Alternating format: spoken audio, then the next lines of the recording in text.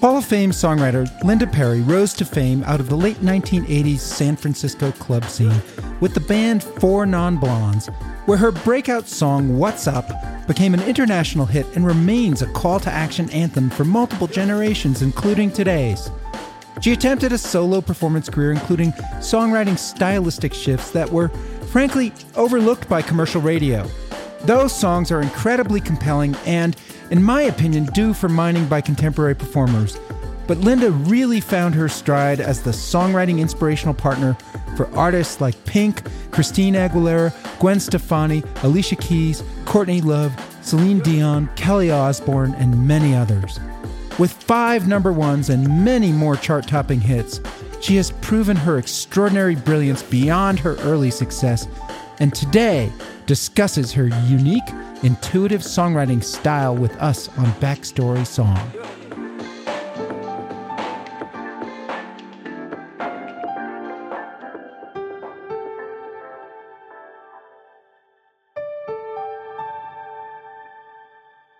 Welcome to Backstory Song. I'm Doug Burke, your host, and today we are thrilled and honored to have Linda Perry, who was a 2015 inductee into the Hall of Fame of Songwriters, with us to talk about the backstory, vision, and creative process of her songwriting. So obviously, you started with Four Non Blondes, but why did you start writing songs, and when did you start writing songs? I know you got your first guitar at the age of 5. I think you wrote songs like Pity Birds and Desperate. Pity Girls. Pity Girls. Sorry, it's a Pretty Girls and Desperate. Sorry, I make a lot of flubs. And then obviously you had the breakout smash with What's Up. Mm-hmm. And, do you know how many times that video has been listened to on YouTube? No, I feel like somebody said that it was like it broke something massive. It's 859 million listens, almost a billion. It's your most played. How much money I probably made on that? Like $5. Part of the reason I started this is to actually fix that problem. I believe songwriters are overlooked in the Spotify Pandora world in a radical way. Well, you know, when you were in MTV and your video played on MTV, if it was played in prime time, you got $49.95, and if it was played in the after hours, it was $39.95, and then you got, you know, your money from radio. So songwriters were making a lot of money, you know, pre-2000, I should say, and then computers happen, and they weren't prepared. Nobody thought that this would come to this, and it's unfortunate. Like, I can have a song on Pandora play 500 million times, and I probably made $1,500 off of that. If that happened to me before 2000, like, I would be completely taken care of. But it's like you have to work extra hard right now. The other remarkable thing about that YouTube statistic is that you released that song in 92, and YouTube didn't start till 2005. So you have almost a billion plays. Your number 2 most listened to song on YouTube is the He-Man meme of that song with 169 million listens. You can't go wrong with the He-Man version. Do you like that? I wanted your reaction to that. Like, of course. I mean, it's awesome. It's awesome. You love it? I mean, I think it's anytime you have a song and it's either parodied or performed or covered or however. I mean, I think that that's the whole thing that we have to expect as songwriters is you're hoping that you write a song somebody wants to cover or parody or do whatever it is, because that's the whole point. It's like as soon as you write the song and you release it out there, you have to understand you're releasing it out to the universe and to the world, and you have no longer have any control over what happens. And you're going to hear bad remixes and disco versions and country versions and karaoke versions, like a million karaoke versions. And that's amazing because you write a song all by yourself in your own little tiny world, and all of a sudden the whole universe is hearing it. So do you ever feel like it's 55 years and your life is still trying to walk up That great big hill. It'll be 65 and 75 and 85, 95. It'll all be the same for me. I stay the underdog. I'm always like, still today, after being in this business for so long, I'll be like, I need to talk to somebody, that's in some CEO or whatever. And I cold call people, just, hey, or email and say, it's Linda Perry and really like to talk to you about something. And I'm always shocked when somebody responds within 5 minutes. It's like, of course, I still live in that shock of not understanding the scope of where I am sitting in life right now. If my career and success was labeled 10 steps on the ladder, and 10 is your career and your success, to me, I'm on 3. I have a long way to go, and I'm constantly fighting and struggling because I don't take for granted what comes to me, and I don't ever feel like I'm good enough. And so I'm constantly trying to do more and more and stay true to my heart. And hopefully that, I'm setting an example of somebody who is doing it her way and not the way of the industry. And I think that that's kind of why people pick up my call, because they know I'm very credible, because I'm super transparent. I'm really honest. I'm right to the point. I don't bullshit. I deliver quality. I might not have quantity, but I definitely deliver quality. You're an incredibly authentic songwriter and person, and we're grateful for that as your listeners here at Backstory Song. Why did you call the song What's Up when, the chorus is not that? Well, probably because What's Going On was already taken and you can't really fuck with a song like that. But also, I thought it was more interesting. It's like, what's up? What's up with fucking the world? What's up with where I'm at right now? It felt more grounded and more true to the song, like that was the intention. The intention was not what's going on. It's more like, what the fuck is up, man? It's like, why is it always seem like either I'm struggling, there's some fucking political mess happening? Why is this all happening in the world? And I think it was Reagan, at the time when, was it 93 Reagan, 92? What 90? No, what was 90? I feel like that was Reagan or Bush it was Reagan or Bush. But, there were some really not so awesome choices being made. But I'll take those motherfuckers back in a heartbeat over the one stupid idiot one that we have right now. Yeah. And I'm sorry to be harsh, but it's like, it's laughable, but then it's super sad, because it's like, I'm not coming from a political point of view. It's not Democratic versus Republican. It's just human. And the human that is standing as a leader it's pathetic. It's like, is this for real? I keep thinking Mark Burnett is producing the presidency right now. Just let's throw this in. Just say this. And I guarantee it's going to make good TV. Like literally I swear to God, I really believe that theory that Mark Burnett is standing behind the president and producing him right now, producing a mess. And these people are going to go down in history of all this disruption, but beauty is coming out of it. Community is coming from it. There's a world that's wide awake. A lot of wonderful things will happen during this extremely historical time in our life, with all the shit that's happening right now, all at once. And I think this is why this song has such legs to it. The what's up, what's going on is a double entendre. It's something that you say to your friend, hey, what's up? What's going on? But that's not what you're saying in this song, is it? It's like you're saying, what the F is going on here in this world? And that question has not ended. In fact, it's probably gotten like more pronounced for the world. That's why the song is timely, and it'll have a lot of legs. It'll continue to be this epic, anthemish type of song for all the generations to come, because I think that there's people that try to write songs that are for today.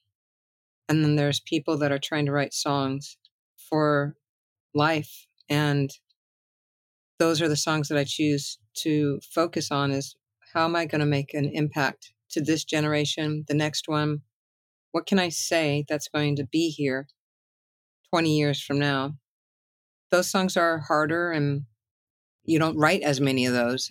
So I focus on that, and I think that What's Up is definitely a song that when my son is 40, he's going to be playing to his kids and they're going to be singing it. And I'm certain it'll be still a classic in the world. And you get one of those, man, it's fucking awesome just to have one. But I got a few of those, right now. So I'm happy about that. Yeah, you have many of these, but this was your breakout. You and Krista Hillhouse and the band were playing in this club scene in San Francisco. I guess that's where you worked the song out. One of the things I love, and I always ask in my backstory song, is I love lyrics that are not words. And almost the entire chorus and the break of this song are these things like, hey. It's not just hey, it's hey, yeah, and then it's ooh. Did that just come to you when you write ooh? Do you write oh, ... Like when you write the lyric out, how does that happen as the songwriter? I actually rarely write my lyrics down. So I ad lib. I just keep doing that until I find the lyric. And so with What's Up, it was literally me just sitting there and I just kind of opened my mouth. And I think because I was 24, but I said 24 years of my life and still trying. And then I was like, that doesn't sound right. And then I just went 25 years. That felt like right, so then, and I just make it up 25, trying to get up that, and just ad-libbing. I did that, I think, for probably a good 30 minutes. And then all the lyrics just started showing up. And then when it got to that break after the chorus, it was like, well, I don't want to hear any words. I'm just right now. And I just went, ooh, ooh, ooh, ooh. I was tending to write lyrics there and I was putting that as a filler. But then I loved it so much. I was like, no, I'm going to leave that. I think, sometimes you don't have to say words. It's an emotion and it's some of most people's favorite part, that one area. No question. So I just try to stay true to the song. I don't edit as I go along. I just am playing. That's just how I am as a songwriter. I ad lib and I'm just on the fly. You can give me 3 chords right now, tell me anything, and I'll just, make up a song right here on the spot with you live, and because I have that trust and that deal with my creative, like, hey, listen, I promise I'll be honest. If you just let me have the creative, I'll be worthy to that. And so that's kind of the deal I have. You have amazing gut instincts about this stuff. It's a gift. It's very few people on the planet can do that. And both the hey, yeah part and the ooh part, I think some of the greatest non-word lyrics ever written. My brother and I, we love the version of By a Little Help from My Friend by Joe Cocker, where, you just like, what's he saying? Well, it doesn't matter because he's just communicating this emotion. Yeah. And you communicate emotion in such an effective way, both in the actual word lyrics, but also in these non-lyrics. And it's throughout your songwriting. We're going to come up to some other songs where it plays a role. It just sounds like birds cooing when you go to the break. Anyway, so you go in the studio with David Tickle as your producer, and you've talked about this in other interviews, how you guys trusted him, signed by the label, Interscope Records, top label in the country, maybe one of the top ones. They actually weren't. The greatest thing about Interscope, why I chose them, band wanted all the bigger, fancier labels. Interscope was independent, and they just started. They had no, they didn't have Marky Mark. They had Gerardo. They had Primus, and maybe they had Marky Mark, and then they had Four Non Blondes. They were just starting out. So I loved them because they were boutique. And then what they really had was Jimmy Iovine, and then obviously Jimmy Iovine's just a star. So at the time, we actually broke Interscope. Four Non Blondes was their biggest act, and we broke them. So Jimmy has an immense respect and loyalty, with me. And, we ended up being very good friends, and I confide in him a lot. But yeah, so they know what we did, and they weren't expecting it. at all. But yeah, so we're in the studio with David Tickle, and he was not my choice. But when you're in a band, it's a democracy. You have to raise your hand and vote. And he won because the band all voted for him. I was looking for something, I wanted Steve Lillywhite. I was actually even interested in Terry Date. He's a really great engineer that did all the Mother Love Bone and did all those guys back then in Seattle, and really incredible engineer, underrated guy. So I was trying to get a little more raw, and the band chose David Tickle, and, it wasn't my personal thing, but I've never been in a studio before. And I just felt like it didn't sound good to my ears. And so I remember playing a guitar and being like, oh man, and when I'm in the live room, I'm like, I'm in a Les Paul and, 63 Vox. And it's like, oh man, it's fat. It's like in my face. This is awesome. And then I'd go into the control room and I'd hear the guitar and it'd sound really small, very distant, and I didn't know he was compressing it heavily and putting a lot of reverb on it. So, and I'd go, David, come in here. And I'd play and I'm like, it's like thunderous in here. Where is that? I want to hear that in the room. Why can't I hear that? And he was like, Linda, just let me be the producer and you just be in the band. And that's how all my questions were met by that guy. It's like, can't you just be the singer? Let me be the producer, blah, blah, blah, blah, until he ruined What's Up. And I took it to the label and I said, I'm not releasing this song. This is horrible. There's just no fucking way. I got the band to go with me to the plant in Sausalito. We had one reel of tape and I produced it. I went in there, dialed in sounds. I have no idea what I'm doing. I just listened to what sounded good to my ears. The engineer there helped me. He was extremely, behind me. And because I had played him the original, what David Tickle did, and he's like, oh. So we did that all night long. David Tickle showed up like around, 1 or 2 o'clock in the morning, right when we got our last take. We mixed it and got it delivered for master the next day. And when I presented the fact that I should be producer on this, I was met again with everybody this time. Can't you just be happy you saved the day? One of the greatest songs ever written, most beloved by the fans. I guess they were wrong on that one, huh? And so that is the actual version, I produced, and David Tickle did not produce it.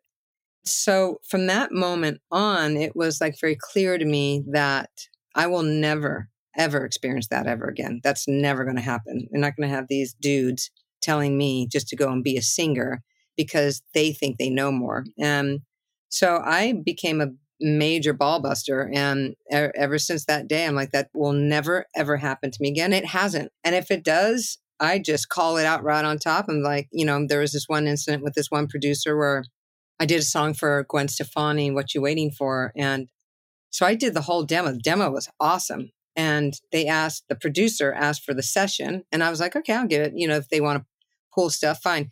That motherfucker used pretty much my whole demo, including vocals, and didn't give me production. And I was like, those are my guitars. That's my backgrounds. That's my lead.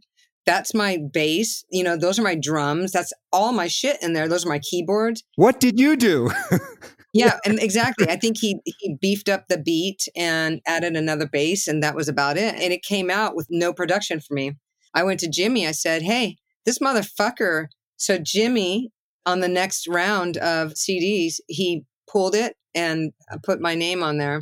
I don't think I've even heard of that producer since then, So he had a reputation for doing stuff like that. Everybody let him slide because he was a big producer. And they were even telling me, you should just let it go. That's what he does. And I'm like, no fucking way. You kidding me? I'm not going to work my ass off for this motherfucker to take credit. And so I stood up for myself and got my name back on there. And with this business, you have to. Yeah. You have to fight.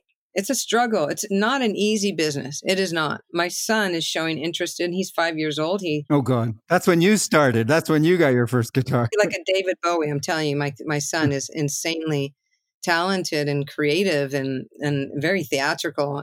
I'm not kidding you. Sometimes I'm watching him and I'm like, gosh, okay, this is going to be his journey and I'm going to let him have it. But I'm a little scared for him and what this business is going to be, 10 years from now, 20 years from now, right? So the next big song you do, maybe out of school here on this, because let's skip over your next album for a second. And you get to the Pink Get the Party Started. You really produce this thing.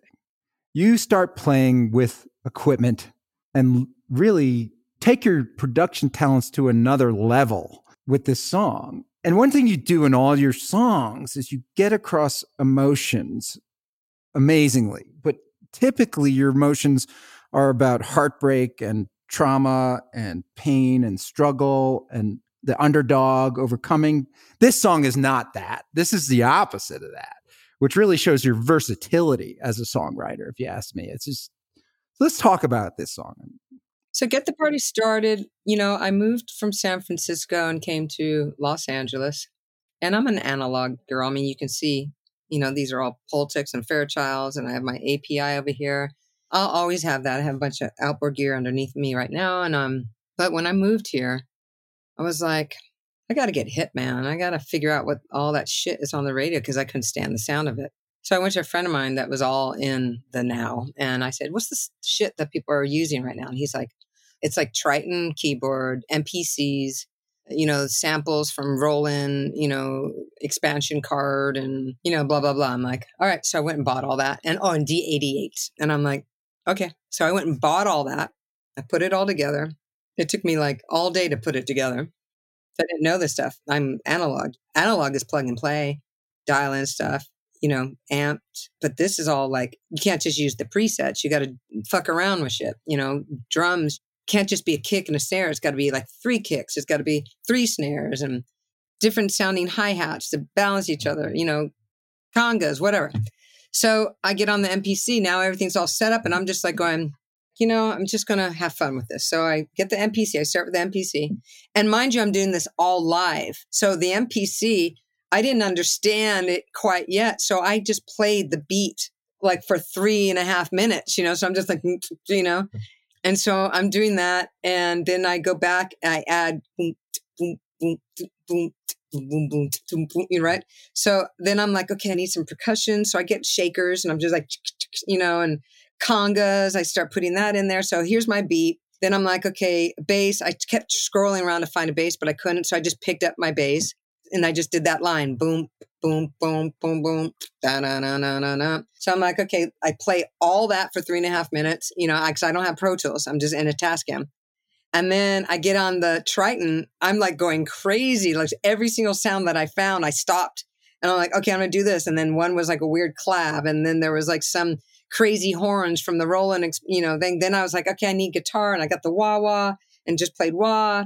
And then I'm like, okay, this sounds really great. There's so much going on, but it was working. I was like, oh, this is so much fun, upbeat. And I had a Bullet microphone, and Bullet microphone for you guys, so is a harmonica microphone. So Green Bullet. Yeah. So I'm like, what am I going to say? And I was just like, I'm going to think of every cliche possible. I'm coming up, so you better get this powder stuff. And then the words just showed up, And then I did go back after I laid a vocal down, and then I started writing down what I was saying, because I was just saying so much craziness. And then I made it make sense. And then I just laid down the vocal, and I was laughing because I knew it was a hit. I was just like, this is so awesome, because I didn't think at all. To me, I was just playing and having fun. I wasn't trying to write a song. I was just trying to understand what this equipment did. And then literally a week later, get a phone call from this girl Pink and saying, I love you, blah, blah, blah. I want you to sing on my record or write a song with me.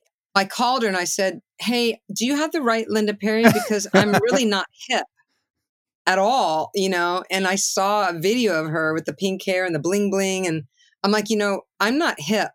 You might have the wrong Linda Perry. And she's like, started laughing. She's like, are you the Linda Perry that was in Four Non Blondes? I'm like, yeah. The one that wrote Dear Mr. President? Yeah. The one that wrote What's Up? I'm like, yeah. She's like, I have the right Linda Perry. And I'm like, okay, weird. And so I went and met her, and we just got along so well. And then I left her with Get the Party Started. I said, hey, I just wrote this song. I don't know if you're interested, but here. And I gave her an MP3 of it. And then she called me probably 3 or 4 days later, and L.A. Reid said, it looks like we have our first single. And then that's kind of how we started. And then she came here to my house. We just wrote like 15 or 16 songs, and 8 of them ended up on the album. Wow. Alicia, you call her. Right? Alicia. Alicia. Most of us and my listeners know her as Pink. Yeah, I know. It was super hard to call. I never could call her Pink, and she, was fine with that. And I'm like, I'm so sorry. I'm not going to be able to call you Pink. And you've had amazing collaboration. So, yeah, but we had really good time together, and it was fun. And all of that was just very experimental on my part. And I just was like, I don't understand, what you're doing. I don't get the white chick singing this bling bling stuff with the pink hair. It doesn't make any sense to me. And she's like, well, that's not what I started out wanting to do. I ended up that way. And I asked her to bring me her CD collection. I'm like, I'm just curious. So she brought me her CD collection the next day, and it was Aerosmith, Aretha Franklin, Janis Joplin, Billy Joel, Patti Smith, the Beach Boys, the Beatles, Stevie Wonder. It was all this very cool music. And I said, how the fuck are you singing about bling bling and ching ching and most girls? Yeah, I don't get it. Your taste is very soulful. So I operated from that. So everything that we wrote, again, was me making her ad lib, just find out who she is and what she wants to do. And it was really fun doing that record because it was so not my style at all. Like some of the things that were going on was just like me kind of experimenting too. So I think that's what made it a really good collaboration. And I think, hey man, that's what makes you a great songwriter, is like, you have to get out of your own shit all the time. You have to, a great collaborator, a great songwriter isn't just simply writing songs for yourself. You're trying to put yourself out there to be open to what is going on in the world. Where do I see, what do I want to do? What's my vision? How do I want to convey my messages? And again, you can be like a Dr. Luke or, those guys that just poop out the same format over and over, the same tempo, the same staticky noise, over and over and over. And those guys are killing it. And that's great. I'm really happy for people that can create like that. I just don't know how to just release things that have no purpose. Was that your first time writing a song for someone else's voice, for someone else's instrument? I didn't write the song.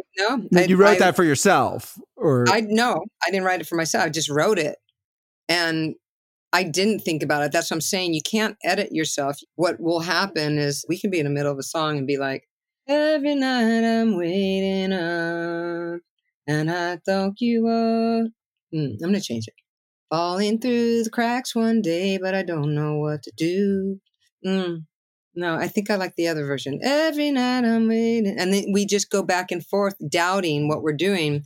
So that's the editor, and that editor fucks everything up. And then you'll go, what is this for? This sounds like more of a dude song. Just write the song. The song is coming to you for a reason, and it might not be for you. So I think that's where we have to really step outside of ourselves, because not everything we write is for us. It might be for some guy that you're going to meet 2 weeks from now. And he's going to go out, hey, I love your vibe. Do you have any songs? And you're going, fuck, yeah, I just wrote this weird song that sounds like an old country guy, and you're an old country guy. It's perfect for you, So out of all the songs you've written that are either on the shelf or maybe were recorded, if you could pick a voice to record one of them, what would be the dream voice and the dream song that you've written to see recorded?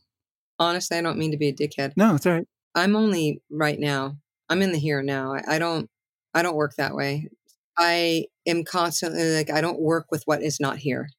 Yeah, would I love to work with Madonna, but I don't have a song for Madonna because I need to be in the room with her. Like, that's what I'm saying. Like, I can write songs all the time, but I don't know where these songs are going until the world presents to me the vessel that these songs are going to be spoken through. So you have been called the songwriter therapist, a music therapist. Christina Aguilera calls you up and you guys co-write Beautiful. No, she didn't co-write that. So how does this happen? I walked into a club, which I rarely ever go to, and Christina was sitting with a bunch of people and the bodyguard and the red rope, I had met her really briefly, like maybe, I don't know, 5 months prior or something, before the Pink album. All the people left. She was there by herself. I went in there and I say, hey, I heard you're working on a record. And she's like, yeah. I said, you know what? It'd be really great if you actually really tapped into your depression and your darkness for this one, because the world knows you can sing, but nobody actually really knows that you feel what you're singing. And she just was like, and then I'm like, so I got to go. And so I left. My friend is like, what the fuck did you say to Christina Aguilera? And I'm like, why? And he's like, she's like watching you. Her mouth is open, watching you walk off. And I said what I said. He's like, you did not just say that to Christina Aguilera. And I'm like, I did, because I was just telling her the truth, to tap into her depression and her darkness, I kid you not, a week later, her people called and said that Christina wants to meet with Linda. So she came to my studio, and I had just written Beautiful, and I was still working out lyrics and stuff when she got there. And I have a rule that no bodyguards, no groupies, there's no, what do you call, posses, no managers are allowed in any of my sessions. They are very distracting, and I just don't appreciate them. So she was in there by herself, and she was very nervous. And she's like, well, can you play something just to break the ice? And I'm like, okay. And she's like, I like your voice. It'd be nice to hear you sing. So I'm like, okay, I'll play this song Beautiful. It's like, whatever. So I'm playing it, and she's all the way in the back there, and let's just say she's back there somewhere. It wasn't in this room. This room is different, but she's in the back of the room, and she gets closer and closer until she's like standing right here by the piano. And she's like, can you demo that down for me and write out the lyrics for me and give it to me? And I'm like, why? I'm still trying to understand what this song's about. I can't even sing it because I don't believe that I am beautiful, So that's where I'm coming from. It's like, I'm not beautiful. I don't believe that. That's like, I would never say that about myself. How ridiculous, She was certain she wanted it for the album. And I was like, well, you can't sing a song like this. You are beautiful, And so then I was like, okay, I'm going to let her sing it, and then I'll just see what happens. And so she came back, and I laid down the piano. She's like, can I bring a friend? And I said, of course. Yeah, of course you can bring a friend. No problem. She's like, I'm just nervous. So I gave her the paper, and she's sitting in front of the microphone, and we're all in the same room, and you just hear this. And then you can just hear, don't look at me, to her friend. She says that to him. Says, don't look at me. And as soon as she said that, I knew the song was meant for her. And then the song became clear what it was about. It was about somebody who didn't think they were beautiful. It was actually about somebody who was insecure, and they're telling themselves, you are beautiful. We are beautiful. You are beautiful. We are beautiful no matter what anybody says. And then this hot chick is singing the song, and you're seeing all the vulnerability from her and insecurity. I was like, oh, fuck. Then the song became clear to me what it was all about. And she nailed it one take. The only thing we went back and did was the bridge. She kind of missed a couple notes that she wanted to do. The song that, went number one, that has blown up all over the world, was one take, except for a couple of punches in the bridge. Well, here's where I think your authenticity really comes through, because they did send her into the studio with a bunch of session people or something, I read, and they did another version, and you and she came back and said, that's not it. That's horrible. No, that never happened. That never happened? I thought I read that. No, that didn't happen. What happened was Ron Fair, when I was on vacation, he tried to put more strings on there, because I did a quartet. I did it 16 tracks.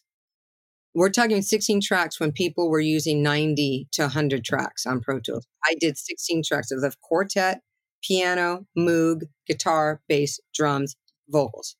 And it was tight. I mean, it's a great sounding song. So when I was away, Ron Fair, he hated the production because it was so simple. As you know, Ron Fair overproduces everything. And so when I was gone, he was trying to get the session to put strings on it while I was gone, and I actually came back from vacation. I'm like, Ron, what are you doing? No. You don't do that. And he never got the session. So that never happened. Oh, so they never put the strings on. They didn't wreck the song. They stuck with the original. And yeah. Well, they didn't have a choice. Christina loved it. I loved it. Nobody could touch it. You can't touch someone else's body of work. It's where your instincts are amazing. It's just this is a hard business, as you said, but there's also everybody has an opinion on this stuff. And you have to fight for your opinions. You've had to fight for your opinions your entire career, and you've been right. Dude, I'm still fighting for my opinions. It's honestly, when you have so much, my intentions are really good. And when you are a good person that is thinking about the artist and the integrity of the music and the respect of it, it will always be a fight, because it's rare that someone's going to stand up and fight for the artist. It's rare someone's going to fight for the integrity of a song because they're too scared to lose something. Like, I've dealt with so many people that didn't want to fight a bad deal because they didn't want to lose the song, like the opportunity. I'm like, are you kidding me? I'm not going to let my guy, because I manage artists and producers and songwriters too. And I said, I'm not going to let my guy, this deal is unacceptable. I'm going back and I'm asking for a certain amount of time or amount of money and negotiate. And, it'll be a song that my guy wrote with somebody else. So the other manager is like, I'm ready to sign off. And I'm like, are you nuts? This is a terrible deal. But that's what people do. They don't want to lose something. They operate from fear. They make decisions based on fear. And anytime fear comes in to play for me, I actually do the opposite. I never make decisions based on fear, because that only lands you in not a good place. You're not respected. People know you're a pushover. And everybody knows you cannot push me over. And I'm not being bold or confident. I'm just being, this is who I am. This is the person I built based on what I know about this business. It will tear you apart, and not intentionally. Nobody's doing it maliciously or intentionally. It's just part of what happens in the game. And it is a game, and it's a very strategic game. And so I strategically operate from my heart. So you wanted to talk about Cheap Trick, Perfect Stranger. And I love that you picked this band and this song to talk about. It's a band that I grew up with, and you co-wrote this song with the band. Is that correct? Yeah. Well, that one was interesting, because Cheap Trick is like, live at Budokan. I am air guitaring, bouncing on my bed. I mean, the best record ever. And Surrender. Ever, Kid. And I want you to want me. All those songs are so good. So they called me to write a song with them. In my mind, I'm like, I can't do that. I'm never going to write a song better than Surrender, but I don't want to miss this opportunity. So they wanted to come work with me, and they booked it. And so the night before, and I never do this ever. When I do a writing session, it's always from scratch when the person walks in. But this particular session, I wanted to be prepared. So I had wrote Perfect Stranger, and the majority of it I had written. So the melody, a lot of the lyrics, and the music. And so they came in, and I walk into my studio, and there's just all Rick Nielsen's guitars down my hallway. And I'm like going, holy shit. I have my Mod Orange kit that I set up for Bunny, and he was like freaking out like with this kit. So I had dialed up stuff the night before, and they walk in, you're trying to contain yourself because it's Cheap Trick, and I'm like trying to be cool. And they're like, so what do you got? Like, do you have anything? And I'm like going, well, I have a song that I started last night that I was nervous. I wanted to be somewhat prepared, but normally I don't do this. And they're like, well, what is it? And so I just start playing them the song. Rick figured out the chords, and they take it down a half step. And all of a sudden they're like, okay, let's go do it. And Robin took the lyrics. I mean, it all happened like that. And they're like, let's record it. We love it. And I'm like, but this is not better than Surrender. Like that's all in my mind. I'm saying this is not better than Surrender. It was like, I barely had time to say hello, and we were already recording the song. So I dial up the sounds really quick. We play the song 2 times, and Bunny gets up and he's out. Wow. Done. And I'm like, what? I wasn't thrilled yet. I didn't feel like we had the take. And they're like, Bunny only does 2 takes, and he's out. So he's gone. I'm like, okay. So we start doing overdubs and, putting more guitars with Rick, and then all the vocals and everything. We just get it all done, and Robin adjusts some lyrics. And so, yeah, that was it. Wow. And then it became Perfect Stranger, but it's a really great song. They were like, this, It is a great song. and I just wrote another one for them and that they're doing for the new album. And it's really amazing. I think it's way better than Perfect Stranger. I can't remember the name of the song, but they're putting out a new album. I sent it to them. I didn't even know they were doing it until their manager called and said, "Hey, what's the splits on this? What do you want to do? This is what the guys did." And I'm like, the splits of what? And they're like, the song that you sent them, they recorded it. And I'm like, they did? So I'm like so excited. And it sounds so good. And it actually is pretty damn close to a Surrender, so I'm actually really happy about it. Yeah, no, it's, I don't know if it's a sequel, but it's definitely is a great song. And it's a cheap trick song. It's not someone else's song. It's for them.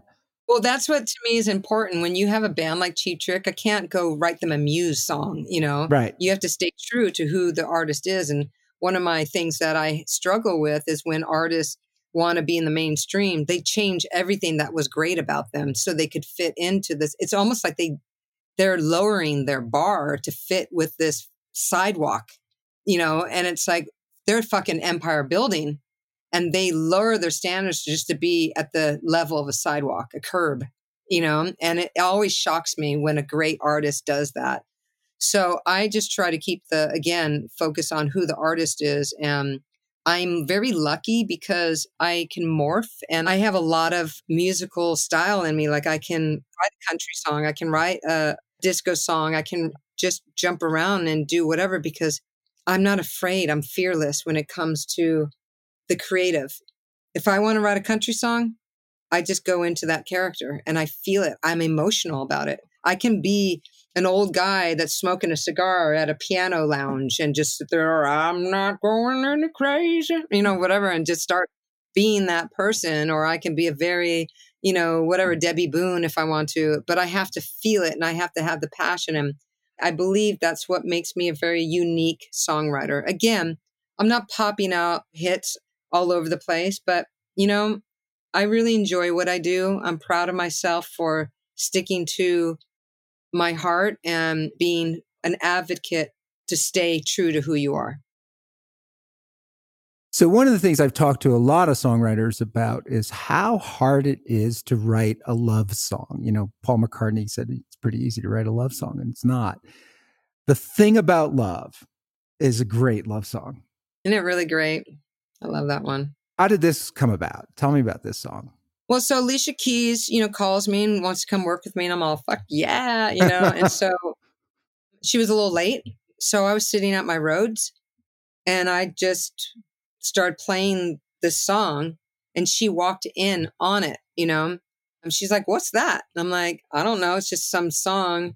She's like, well, just keep going, girl, and I record everything. Like anytime I'm in the studio, it's just recording because I can come up with like 5 songs in very quickly and I'll lose what I did, 10 minutes ago. So I record everything.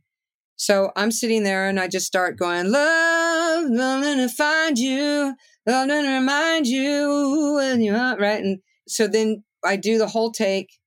And then she's like, can you play that back? And then she starts writing everything I'm saying. She's like, do it again, and then I make up some more stuff. She writes it all down and then she starts filling in the gaps. And that's how that song came to life. It's like she just took all my ad libs and turned it into lyrics. And then again, we just jumped right into it and started writing, recording it. And she loved it. And then that just basically started our whole, creative relationship. And it was super fun to work with her because she's so talented and very clear of what she wants. And I never met somebody that confident because she didn't care where the song was coming from. It's like she just heard that there was something real happening when I was singing it. And then once she could understand my emotion by writing all the lyrics down, she's like, okay, let me play now. And like she made me play piano all the time because I play a lot different than her. I'm a little more simple. I'm a little more John Lennon, and she's obviously extremely incredible. So then it would be like time, okay, and she'd move me off and then she would take over. And then it was just like all of a sudden it just takes on this whole life because it's now Alicia Keys singing and playing this song that was really me. I don't have that type of voice, Who does? I mean, my goodness, Yeah. So it was really awesome to work with her because honestly, most artists would be like insecure about the producer or the other writer being so in front of the song. Let me say it this way. A lot of artists will cock block the creative experience because of their ego. And Alicia Keys isn't like that. She invites in everything whole of you. You know, she wants you to shine as much as she's going to shine because she knows when you're shining, it's going to shine for her. You know, so she's definitely a lifter, you know, a creative. She expels the creative out of you. Very collaborative. So this is a love song. And so how do you write a love song? What do you think about? What inspires you in the lyrics to write about love? It's such a hard thing to explain, and to write about. So what was behind this song? This particular thing about love is about love in the world. You know, it's not about heartbreak love. It's if you're trying to write constantly from the heartbreak of love, that can be difficult, because honestly, you're kind of reinventing what really happened, like we're taking in our own, you want to be, it's so poetic. You want like, oh, I got to say, it's so personal, right? But when you're writing about love and the true meaning of what love is, whether it's humanity, and you're not personalizing it too much about me and her or whatever, I believe the song becomes very easy if you can tap into what's going on in the world and how important love is. There's many types of love.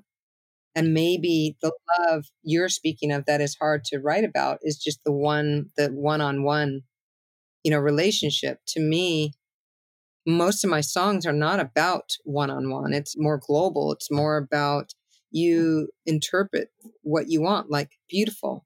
It's not about me. It was very relatable to a lot of people. What's up? Not about me.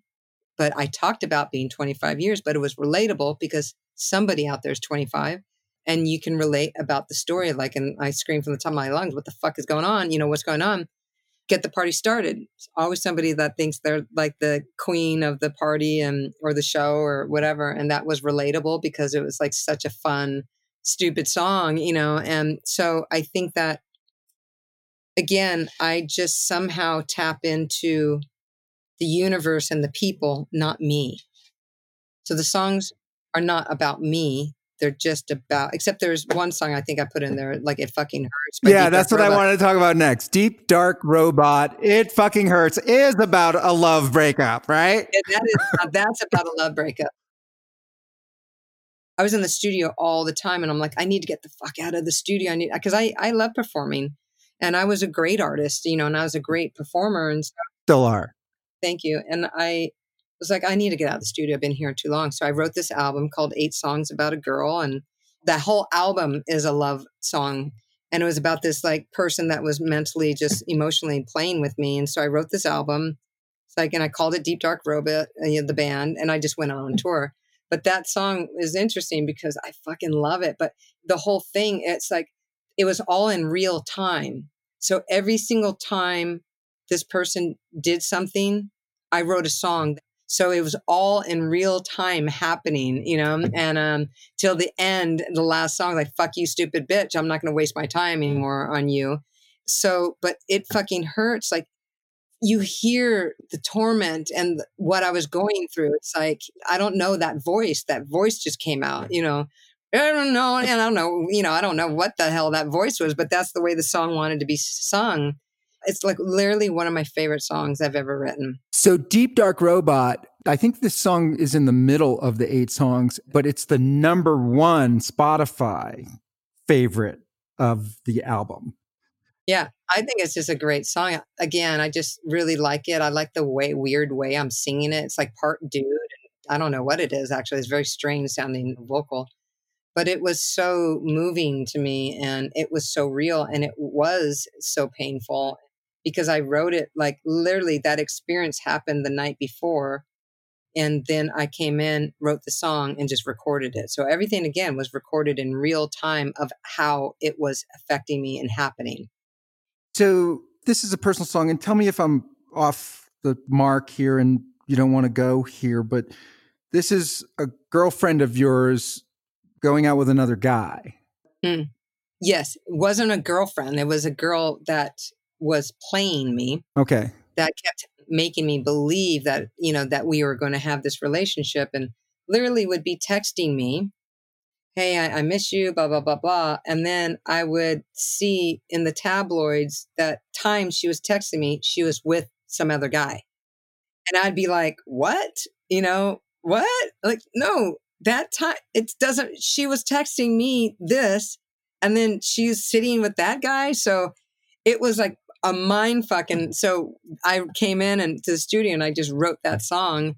And because I was so tormented, like, I was just like, I was addicted to this in and out and in and out. And it was crazy. Like I was in it. It was like poison that I just loved drinking. And so I was getting some satisfaction out of it in some way because it was creatively really kind of fun for me having this experience and writing all these songs. And You Mean Nothing to Me, like if you look at all the song titles, I mean, honestly, I love that album, the way it was recorded. I mean, it was so quick and so fun. And then playing it live was super fun too. And it's gritty. It's cool. It's a great record.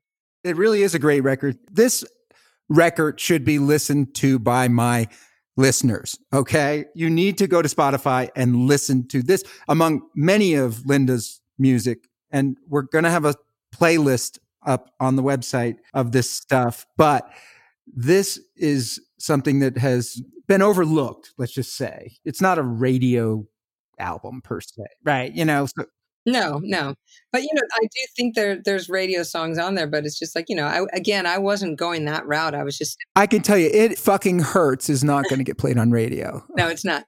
Your listeners love it. They made it your number one on the album. Yeah, I love that. So tell me about the album and working with Tony.